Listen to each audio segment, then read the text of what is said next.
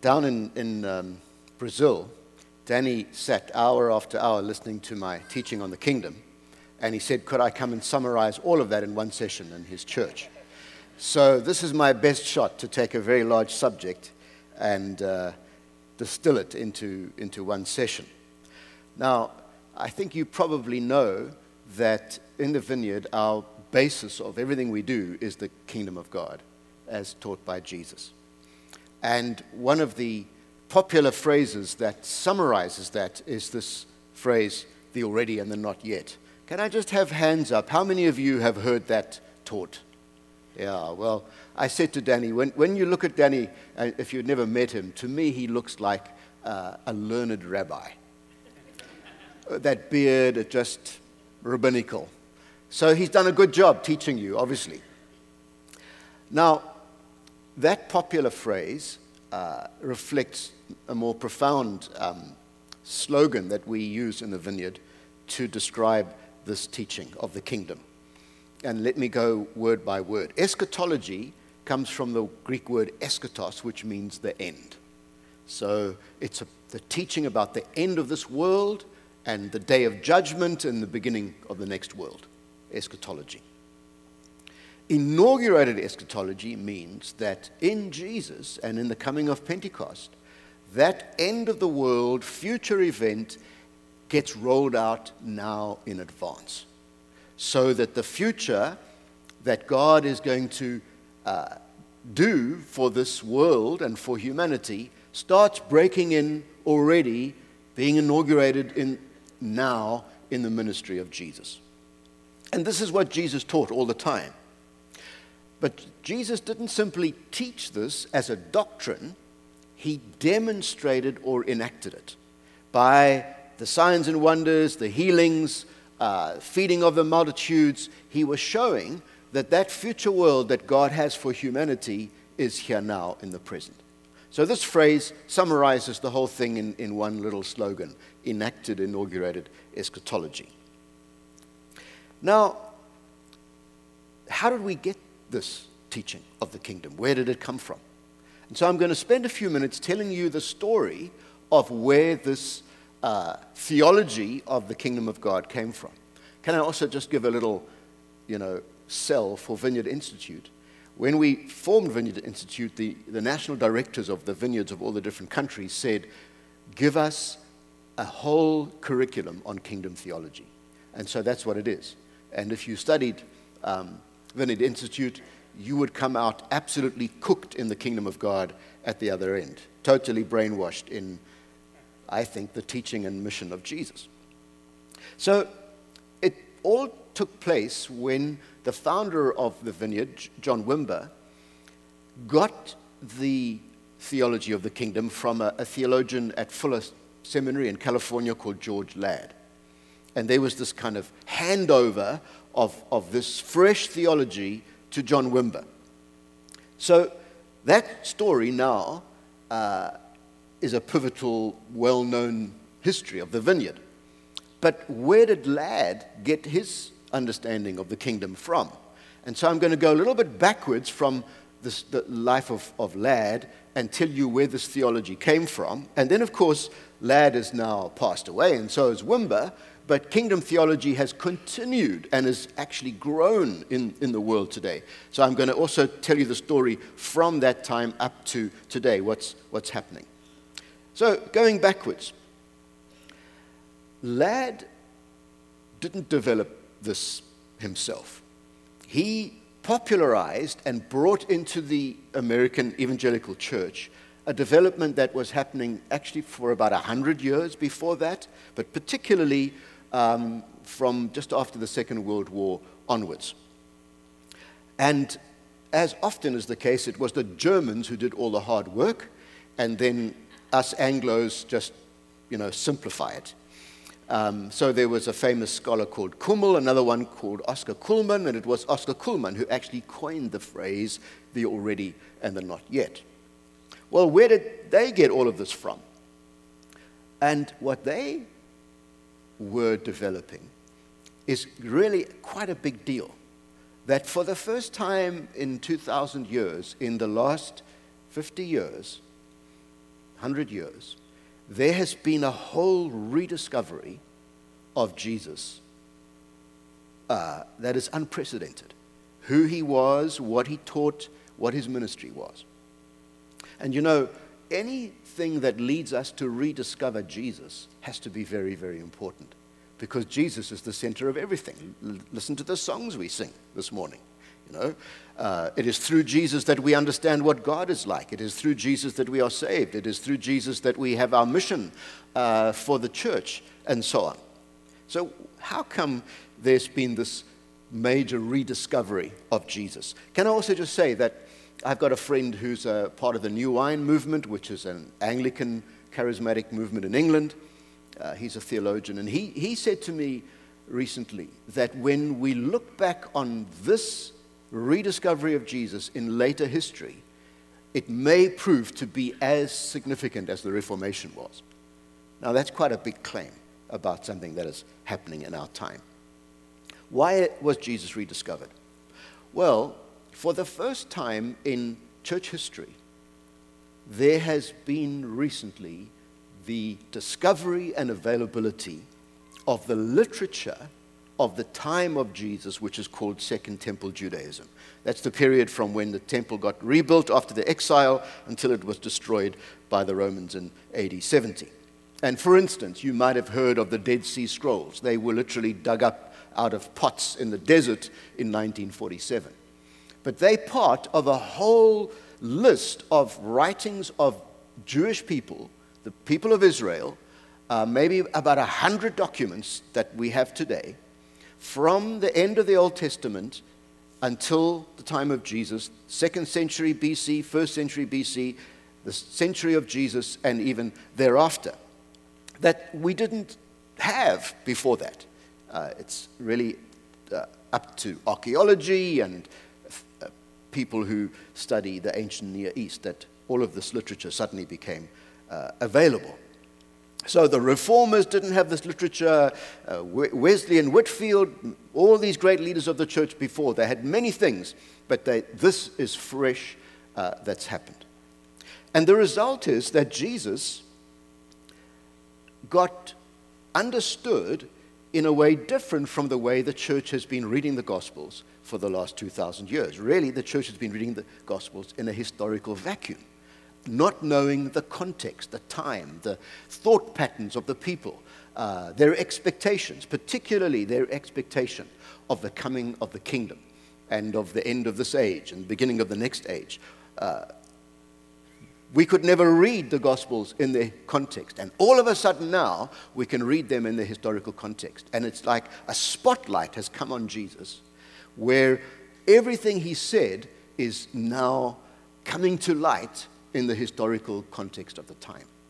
And you'll notice if you read the Gospels, he is continually talking about the kingdom of God. What did he mean by that phrase, kingdom of God? And what became very apparent is that everything Jesus said was about the end of the world and the beginning of the next world. Everything Jesus was teaching was eschatological, about God winding up history in a final climax and then a new world coming after that. And so because of this rediscovery, all these theologians and Bible scholars started putting the words of Jesus, especially about the kingdom, under a microscope. And as always, with particularly German theologians, who tend to be a little bit over extreme sometimes, the pendulum swung in all sorts of radical extremes. And so one guy said that everything Jesus taught was about the end of the world that is not here now, it's in the future, but it's quite imminent. And he was so convinced that this was all that Jesus taught is that he got other texts that seemed to say something different, and he kind of cut them out of the New Testament and said, no, Jesus didn't say that. Then another guy came along who was actually an Englishman, and he said, no. The main message of Jesus was that the kingdom of God is now present in his ministry. He wasn't about a future thing, he was all about a present thing. And so he got all the texts about the future, and he cut them out of the New Testament. And then you had this great sort of comprehendo moment just after the Second World War. These guys, Kummel and Kuhlman, where they said, Jesus was clearly teaching both that the kingdom is present and that the kingdom is future. And in fact, he was saying that the future has become present in his ministry. And once you get that and you sort of put that on as a pair of spectacles, everything starts to make sense in the Gospels and in the whole of the New Testament. And this understanding really broke fresh onto the theological landscape just after the Second World War. So that's where it came from. And the conclusion we can say is that, we have been born out of a theology that never existed in this sense for 2,000 years before that. It's a fresh start in understanding who Jesus is. So that's what happened before Ladd influenced Wimber. But what's happened since then? Well, as we know, both Ladd and Wimber have now passed away, but long live the kingdom. The theology of the kingdom, the understanding of the kingdom has just progressed even further. And what's happened is that it is now, this subject is really the cutting edge subject in New Testament research called Jesus Research. And there's probably about 30 scholars you can find in the world today, and all they're doing is researching what Jesus meant by the kingdom of God. And what's happened is it's been underlined, it's been further nuanced, it's been developed, but nothing has altered the basic fresh discovery of inaugurated eschatology, that the powers of the future world have broken into the present in Jesus. And the wonderful thing for us in the Vineyard is that we're not alone in this. This is very ecumenical. So I've listed there Catholic scholars, Anglican scholars, Methodist scholar, and Vineyard scholars. And there is no theological seminary or university you could go to in the world today where you would find a scholar who doesn't know about this. It's now become universal understanding. But the funny thing about theologians is that they can live in a theological bubble where it doesn't apply to real life. And the genius of John Wimber was that he took this fresh discovery of the mission and message of Jesus, and he said, this is not just what we believe, this is what we are going to do. We are also going to enact the future kingdom breaking into the present, because this is the ministry of Jesus, and this is the commission he has given to us. And so there's a video interview with Carol Wimber after John Wimber died, and she made this point, that he said, now that we've got the kingdom of God, all the books are going to have to be rewritten. And it's interesting, I just did a kind of a round table think tank with some Vineyard pastors in Virginia Beach, and they read one of the books by this guy called N.T. Wright, that's very popular amongst Vineyard pastors. And he says even the creeds have to be reviewed because they don't tell the story of the kingdom sufficiently. So that's the end of the story time. Now, I suppose I've got your interest to say, well, what is this theology of the kingdom, if it's so important? What's it look like? And so what I'm going to do now is use a diagram, which I find really helps people understand it. In God's dealings with humanity, according to the Old Testament prophets, he moves in a linear progression of his purpose that begins with the creation story and goes through the centuries, promise and fulfillment, to a climactic moment called the end, the eschatos, from which we get this word eschatology. And the end is a final moment where God is going to put right everything that's gone wrong in his creation and in humanity. And he will judge evil, he will bring righteousness, he will bring renewal, and in fact, so decisive will be this event that history as we know it will end and a new world or a new age will begin. And the phrase, this age and the coming age, is the actual language that you find Jesus using and Paul and Old Testament prophets. And the age to come is well described in the scenes of the book of Revelation, where it says, now the New Jerusalem comes down from heaven to earth. And now the kingdoms of this world have become the kingdom of our Lord and of his Christ. And he will reign forever. And God will remove all sickness and pain and mourning and evil, because the former things have passed away. He has made everything new. And that's what we have as this idea of the coming age. And that picture, that worldview, is one that was common to all the Old Testament prophets and all the people who wrote all this other literature around the times of Jesus. That's what they were looking for. They were looking for this final moment where God will intervene for the nation of Israel and for his people and change everything. What none of them ever dreamt of, what is completely out of the box and mysterious in Jesus, is that what he said was that in his mission and ministry, announcing the kingdom and demonstrating the kingdom, that future world broke from the future into the present, so that it got inaugurated in advance of the end of the age. And particularly in the high points of his ministry, his crucifixion, his resurrection, and his ascension. And that's the little fire is the fire of God in the outpouring of the Holy Spirit on Pentecost, all right, in my diagram. In all of those events, the end of the age that is coming arrived already in Jesus Christ. So the inaugurated eschatology took place. And the result now is a new mysterious zone of reality where before this world has terminated, the next world has already begun. And the Christian life is lived slap in the middle of the overlap of these two realities. So if you're a Christian, you have already passed from death to life. You already have eternal life. And that word in the Greek, zoe aionios, means the life of the coming ages. And this is the fresh understanding that has come out of this rediscovery of Jesus. Now, once you've understood that, not only does the whole New Testament start to make sense, but there are a number of important implications, and these are the implications that I go through in my book on the kingdom.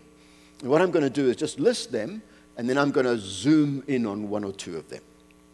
First of all, it means that since the coming of Jesus and Pentecost, we have been living in the last days. So Hebrews chapter 1 puts it like this.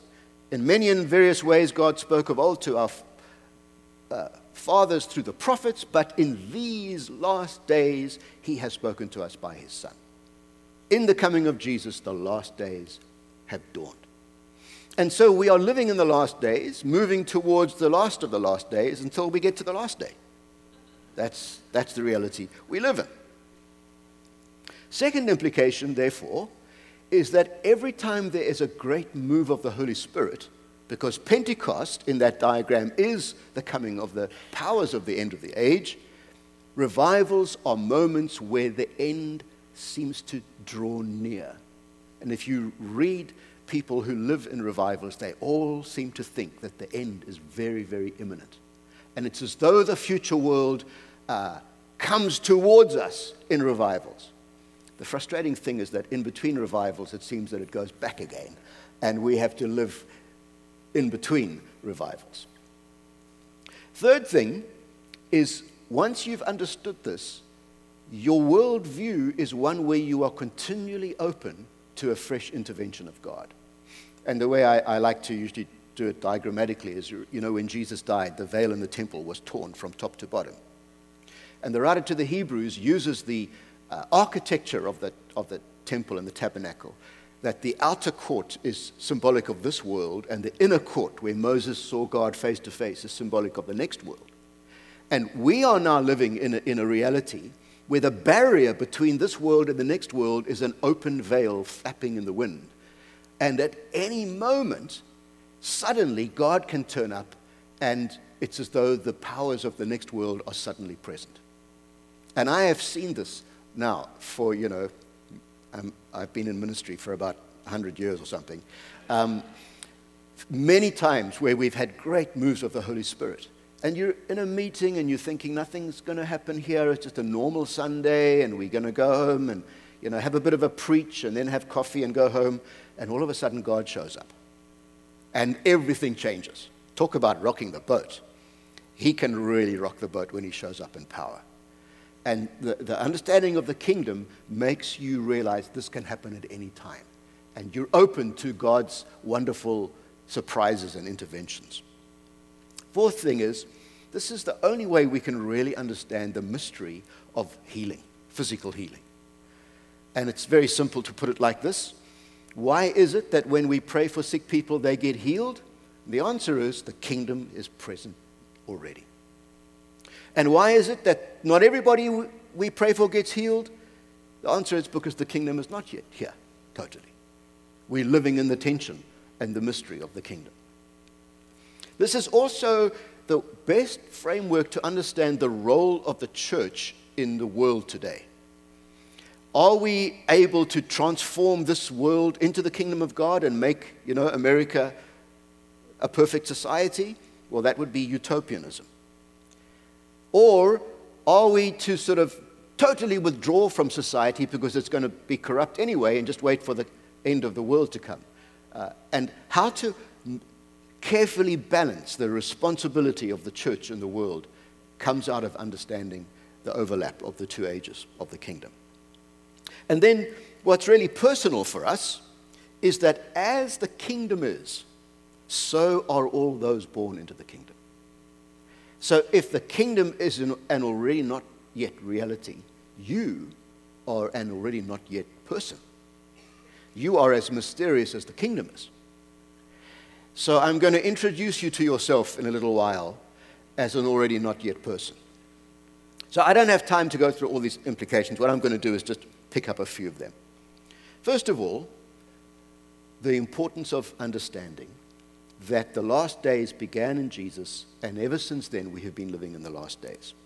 And in the diagram there are these two overlapping realities, and the overlap will finally end when Jesus comes, and we are raised, and we welcome him, and the new world begins. Now, there are other doctrines that have been very popular, especially 20, 30 years ago, that try to introduce extra little time zones into these two ages, which is the only thing the New Testament ever talks about. And the most popular one was known as dispensationalism. There was a Bible called the Scofield Reference Bible that taught dispensationalism, and many Christians thought that his footnotes were as inspired as the Bible itself. And in some denominations, you couldn't even be a pastor unless you signed that you were a dispensationalist. And the most central part of it was this idea of the pre-tribulation rapture, that 7 years before the coming of Jesus, he will come secretly and invisibly, and the Christians will be zapped up, beam me up, Scotty, we'll be out of here. And the unfortunate Jewish nation will have to live through the suffering of the Antichrist and all the evil that's going to happen, and then one day Jesus will come back with us. Now, wherever the understanding of the kingdom has spread amongst Bible teachers, theologians, that understanding basically shrinks and dies because they both can't live together. Ladd, the same Ladd, he had a famous debate in journals and books with a guy called Volford, who was a dispensationalist, and basically Ladd won the argument. And so it's very difficult to find any credible New Testament teacher today who's still a dispensationalist. But there are places where it is present. But for us in the Vineyard, because we've understood the kingdom, we really can't go there anymore. And also, some of the ways the dispensationalists interpret particular passages in Scripture are quite bizarre. Like Paul's letter to the Thessalonians, they make it mean exactly the reverse of what he was actually saying, which is not a very clever thing to do. And I've given you a book there if any of you want to read that. But I suppose the most important, practical, dangerous thing about dispensational theology is it makes people have an escapist idea about the world in which we live. We mustn't be involved in justice or be concerned with the environment or really be worried about the society around us because it's all going to burn. We're getting out of here. And that is not actually the kind of Christianity that is born out of kingdom theology. It's an escapist kind of way of living the Christian life. So that was the first one. Then the ministry of healing. And you know, I think the ministry of healing is the most wonderful and frustrating thing you could ever imagine. Wonderful when people get healed, and so frustrating when they don't get healed. And I've seen some remarkable healings in my many years of ministry. And there's a vineyard scholar at Asbury College called Craig Keener who's just written a fat thing. It's actually so fat it had to be 2 volumes, called Miracles, where he traces the history of miracles from the time of Jesus through every century, through every denomination, through every country to today.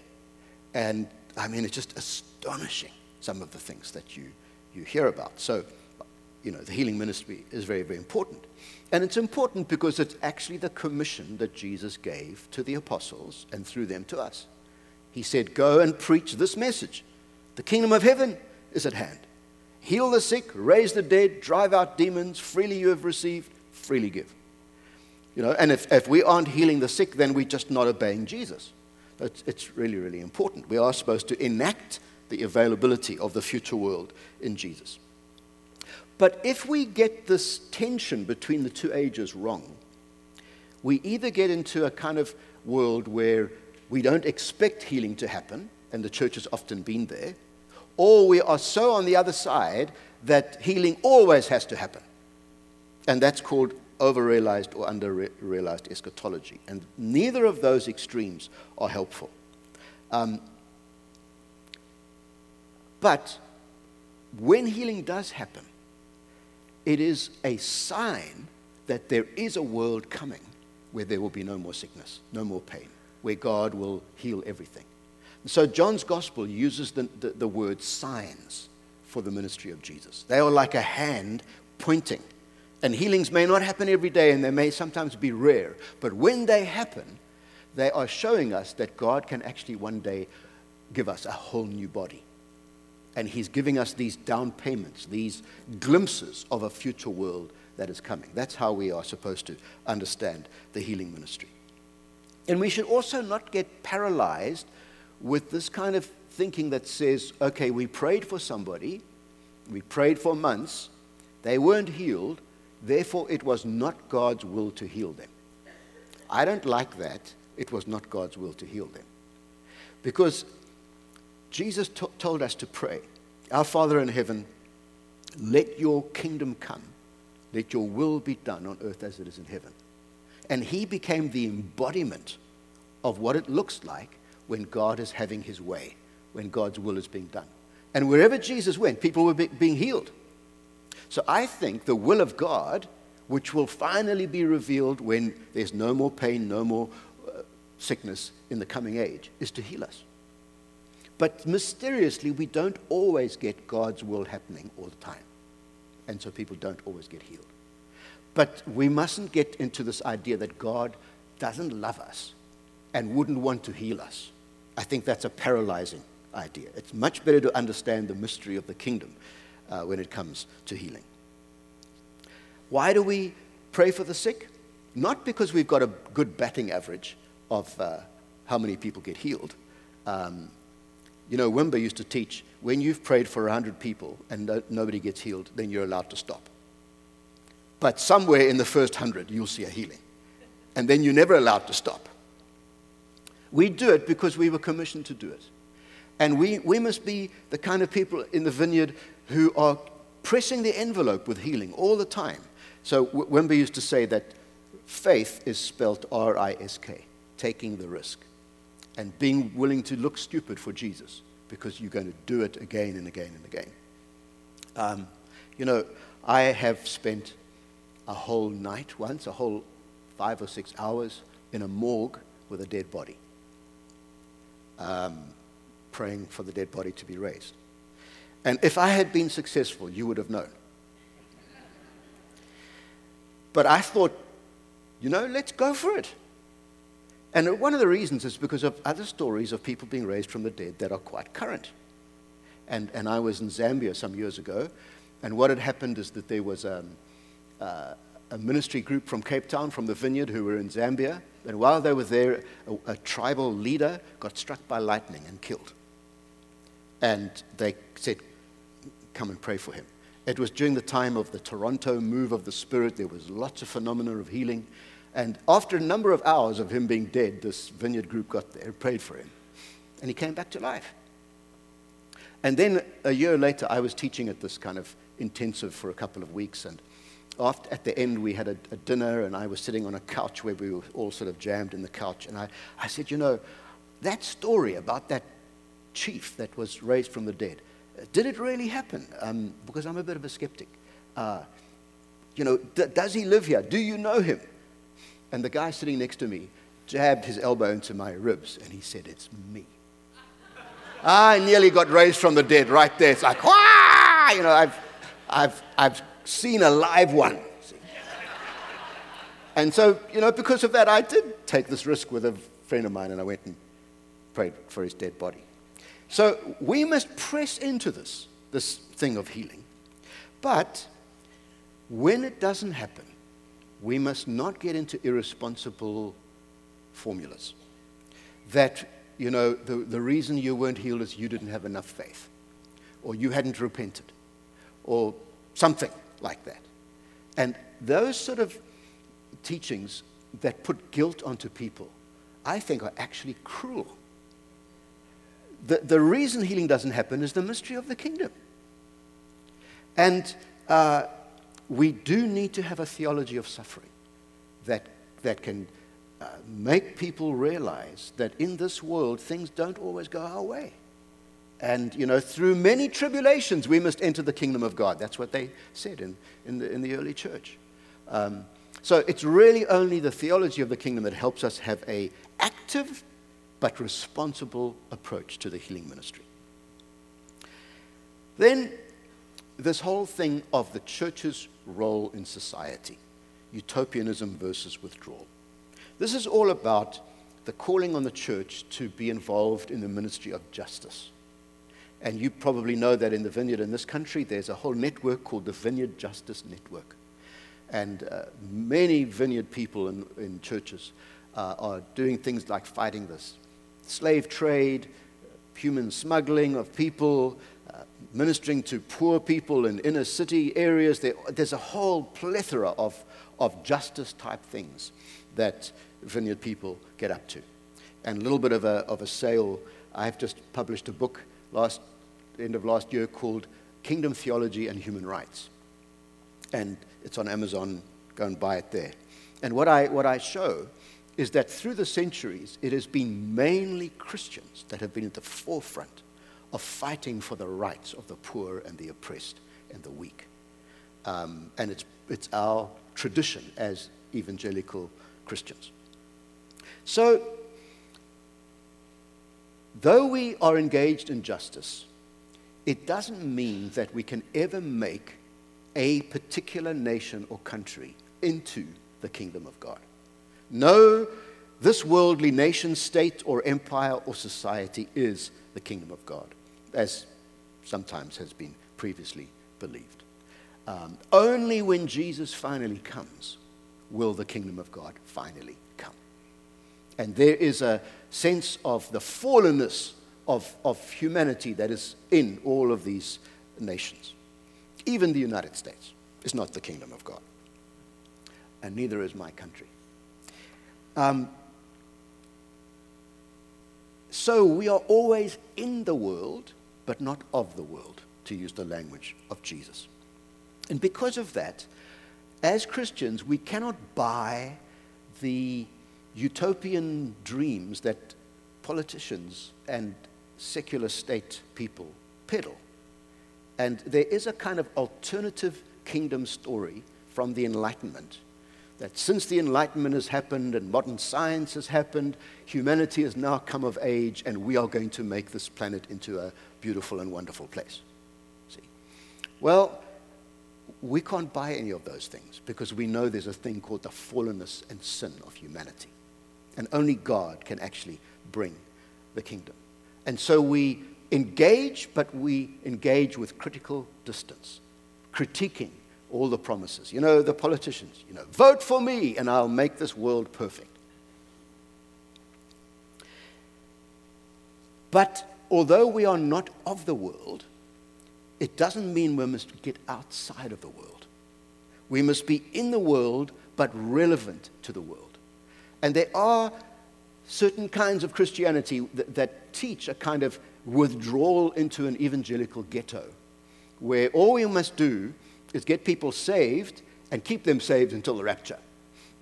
But it doesn't matter what else happens, we don't have to engage in society. But the truth is that if you read history, church history, again and again, especially as a result of revivals, there have been times when whole nations and societies have been drastically shaped by the gospel for hundreds of years. So if you read the history of this country, the revival under Jonathan Edwards deeply impacted all the founding fathers that wrote the Constitution. And the whole system of checks and balances and so on that you've got in this country came out of their understanding of the doctrine of sin and the doctrine of the nobility of man that they got from the revival under Jonathan Edwards. Or you can look at the influence of Calvin on Switzerland and its whole system. And that happens sometimes. But then, of course, sin creeps back. And after a while, instead of just having the good, you get the good, the bad, and the ugly back into society. And so we have to pray for another revival, and we need to again leaven the world. And that's how it goes. So Christians must not be those who withdraw from social issues. If we withdraw from the public square and from the narrative and the dialogue that's going on in a society, all that happens is the vacuum we leave behind is filled with other forces. Generally secular humanism or New Age thinking or Islamic fundamentalism. And that we need to stay in there, influencing this world as much as we can without being naive to think that we can make it perfect. And so we must empower Christians to actively engage in society wherever they can be influential and engage the powers of the day. So whether you're an educator or a businessman or a politician or a school teacher or whatever you are the representative of God's kingdom in this world.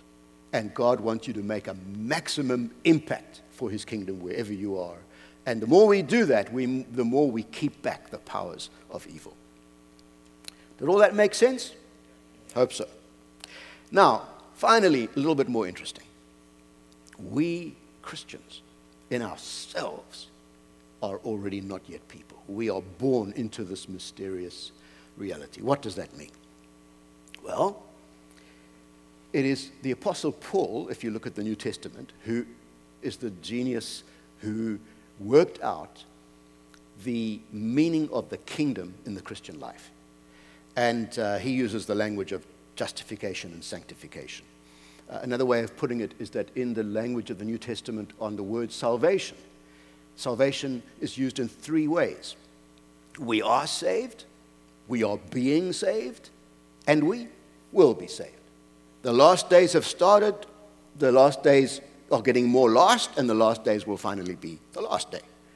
So the kingdom, we've got the kingdom is coming, and the kingdom will come. We are born into this reality. So if we look at that diagram that we started with, we can then look at what Paul does to place us in this kingdom framework. That framework is the representation of the teaching and ministry of Jesus. After you read the Gospels, you understand Jesus, that's the picture you get. Now, what does Paul do with that? Well, he says that we once lived individually before Christ. And that little smiley, if you look carefully, is upside down. Not a happy camper, all right? So before you found Christ, your life was a little bit discombobulated. Then the kingdom comes into your life. And we are taken out of this age and placed into the kingdom of his Son. And we're now living, although we're still in this world, we're already living the life of the future world. It's broken upon us. And as we keep walking with Jesus, in the language of the Apostle Paul, we are transformed from one degree of glory to the other. We rise up more and more into the person we're becoming, and we leave behind more and more the person we were. And Paul's language for that is the old man and the new man. The old man is not your dad. The old man is the you before you found Jesus. The way you used to think, the way you used to desire, all of your humanity. Paul uses it, we were once in Adam. Now we are in Christ. We are a new humanity. And the new man is the new you that was born in you when you were born again of the Holy Spirit, already made in the image of God. And the more you walk with Jesus, the true you that God will make one day stands up more and more inside of you. And one day when we see him, we will be exactly like him. But already, the kingdom is transforming us the more it comes into our lives. So, the way also this happens to us is reflected in the ceremony of baptism, where we go into the water and we come out, and it's a symbolism of dying and rising. And the outward symbol of baptism reflects the inner reality of being born of the Spirit. And once we are connected to Jesus like that, it means that his story becomes our story. So when he died, we died. When he was buried, we were buried. When he was raised, we were raised. And we are now living after death and resurrection in this new age that is broken upon us in Jesus Christ. So I think Paul does a wonderful job at positioning us into the kingdom. So, third thing to say about that is that just like all these other pendulums where people lose the mystery and the tension of the kingdom, the one approach is to have a kind of Christianity where you don't expect a lot of victory. It's like, get saved and just hold on until Jesus comes. But don't expect too much. Don't expect people to be healed. Don't expect God to move in your life. And it's going to be a fight. Actually, the Bible is full of victorious language. Paul says, sin will have no dominion over you because you are not under law but under grace. Because you're living in this new dimension, you can live victoriously over sin. And another phrase, he that began a good work in you will bring it to completion. No doubt about it. In fact, the new you is going to stand up more and more inside of you and beat up the old you until the old you kind of is past. And you're the new person that you're becoming. So we need to be able to fully appreciate the language of victory and victory over sin that the Christian life promises us. But at the same time, we cannot teach a doctrine that you can get to the place before you meet Jesus one day where you don't sin anymore. That's also taking the pendulum to the other extreme. And dear old John Wesley wrote a book called A Perfect Account of Christian Perfection. And it was neither perfect nor particularly Christian, I think. And he got verses about the anointing of the Holy Spirit for gifts, and he made it into a doctrine that you can have a thing called the second blessing. And after that, you don't sin anymore. You only make mistakes. And I think it's a bit like our politicians. They never make mistakes. They never sin, do they? They just make mistakes. Well, that's not real. The truth is, we are drastically transformed in Jesus, but we still have to fight the fight of what is not yet transformed in us. This is the reality of the Christian life. And so it is important to teach the reality of the struggle between the old you and the new you that is found in the New Testament. The truth is that we are a war zone in motion. Two ages are coexisting in us and colliding against each other for supremacy in your soul. But guess what? The power of the coming kingdom is much more powerful than the power of the fallen world in which we live. And so we are going to get victory, but through a lot of spiritual warfare. That is the reality of the Christian life. And I sometimes do a whole session teaching on this. And when we have ministry time, there's a lot of response. And one of the reasons, I think, is many Christians just have an overwhelming sense of relief. You mean somebody understands me? The struggle I'm having? I'm not alone in being like, one of God's troublesome kids. I'm not alone in having days where I feel very triumphant and other days where I feel utterly ashamed of myself and wonder if I'm even converted. You mean I'm still okay? And the answer is yes, you're just an already not yet Christian. Like every Christian is an already not yet Christian. And if we don't teach this, what we build into our people is a kind of hypocrisy, where we live a double life. And when we're in Christian company and the pastor comes to visit, we're victorious Christians. But secretly, we've got another life, maybe of moral failure. And we can't talk about the two together because we don't think that this is normal Christianity. And I like to say that the vineyard is a place where it's safe to be real. And I don't particularly like totally victorious Christians, because they seem to be up there and I'm down here. And I also think they're kind of lying a little bit, you see. I like Christians who are full of praise for Jesus, love to tell their stories of victory, but also are willing to tell their stories of brokenness and pain. And those are people who are living in the reality of the kingdom. Well, I'm done. God bless you. Can I pray for you? Won't you just stand up and I'm going to pray for you. And I'm just going to pray that the kingdom comes. All right? It's a prayer Jesus told us to pray. And so, Jesus, we just look up at you and say, you are amazing. Thank you, Father, that in your Son, Jesus, the kingdom came. And the kingdom is coming. And Lord, that the power of your kingdom is present right here this morning in this place. And so, Lord, first of all, I pray for these, your people, that your sanctifying power of the Holy Spirit will deeply work in them and give them more and more victory in Jesus Christ. Lord, we bring some of the habitual sins and bondages that some of us struggle with. And we say, Lord, let your kingdom come. Break the power of bondage. Renew us again and again. Make us more like you, Lord. We open up to the promise of your transforming grace. And Lord, I also pray that in this church, you will bring a dramatic, fresh move of the Holy Spirit.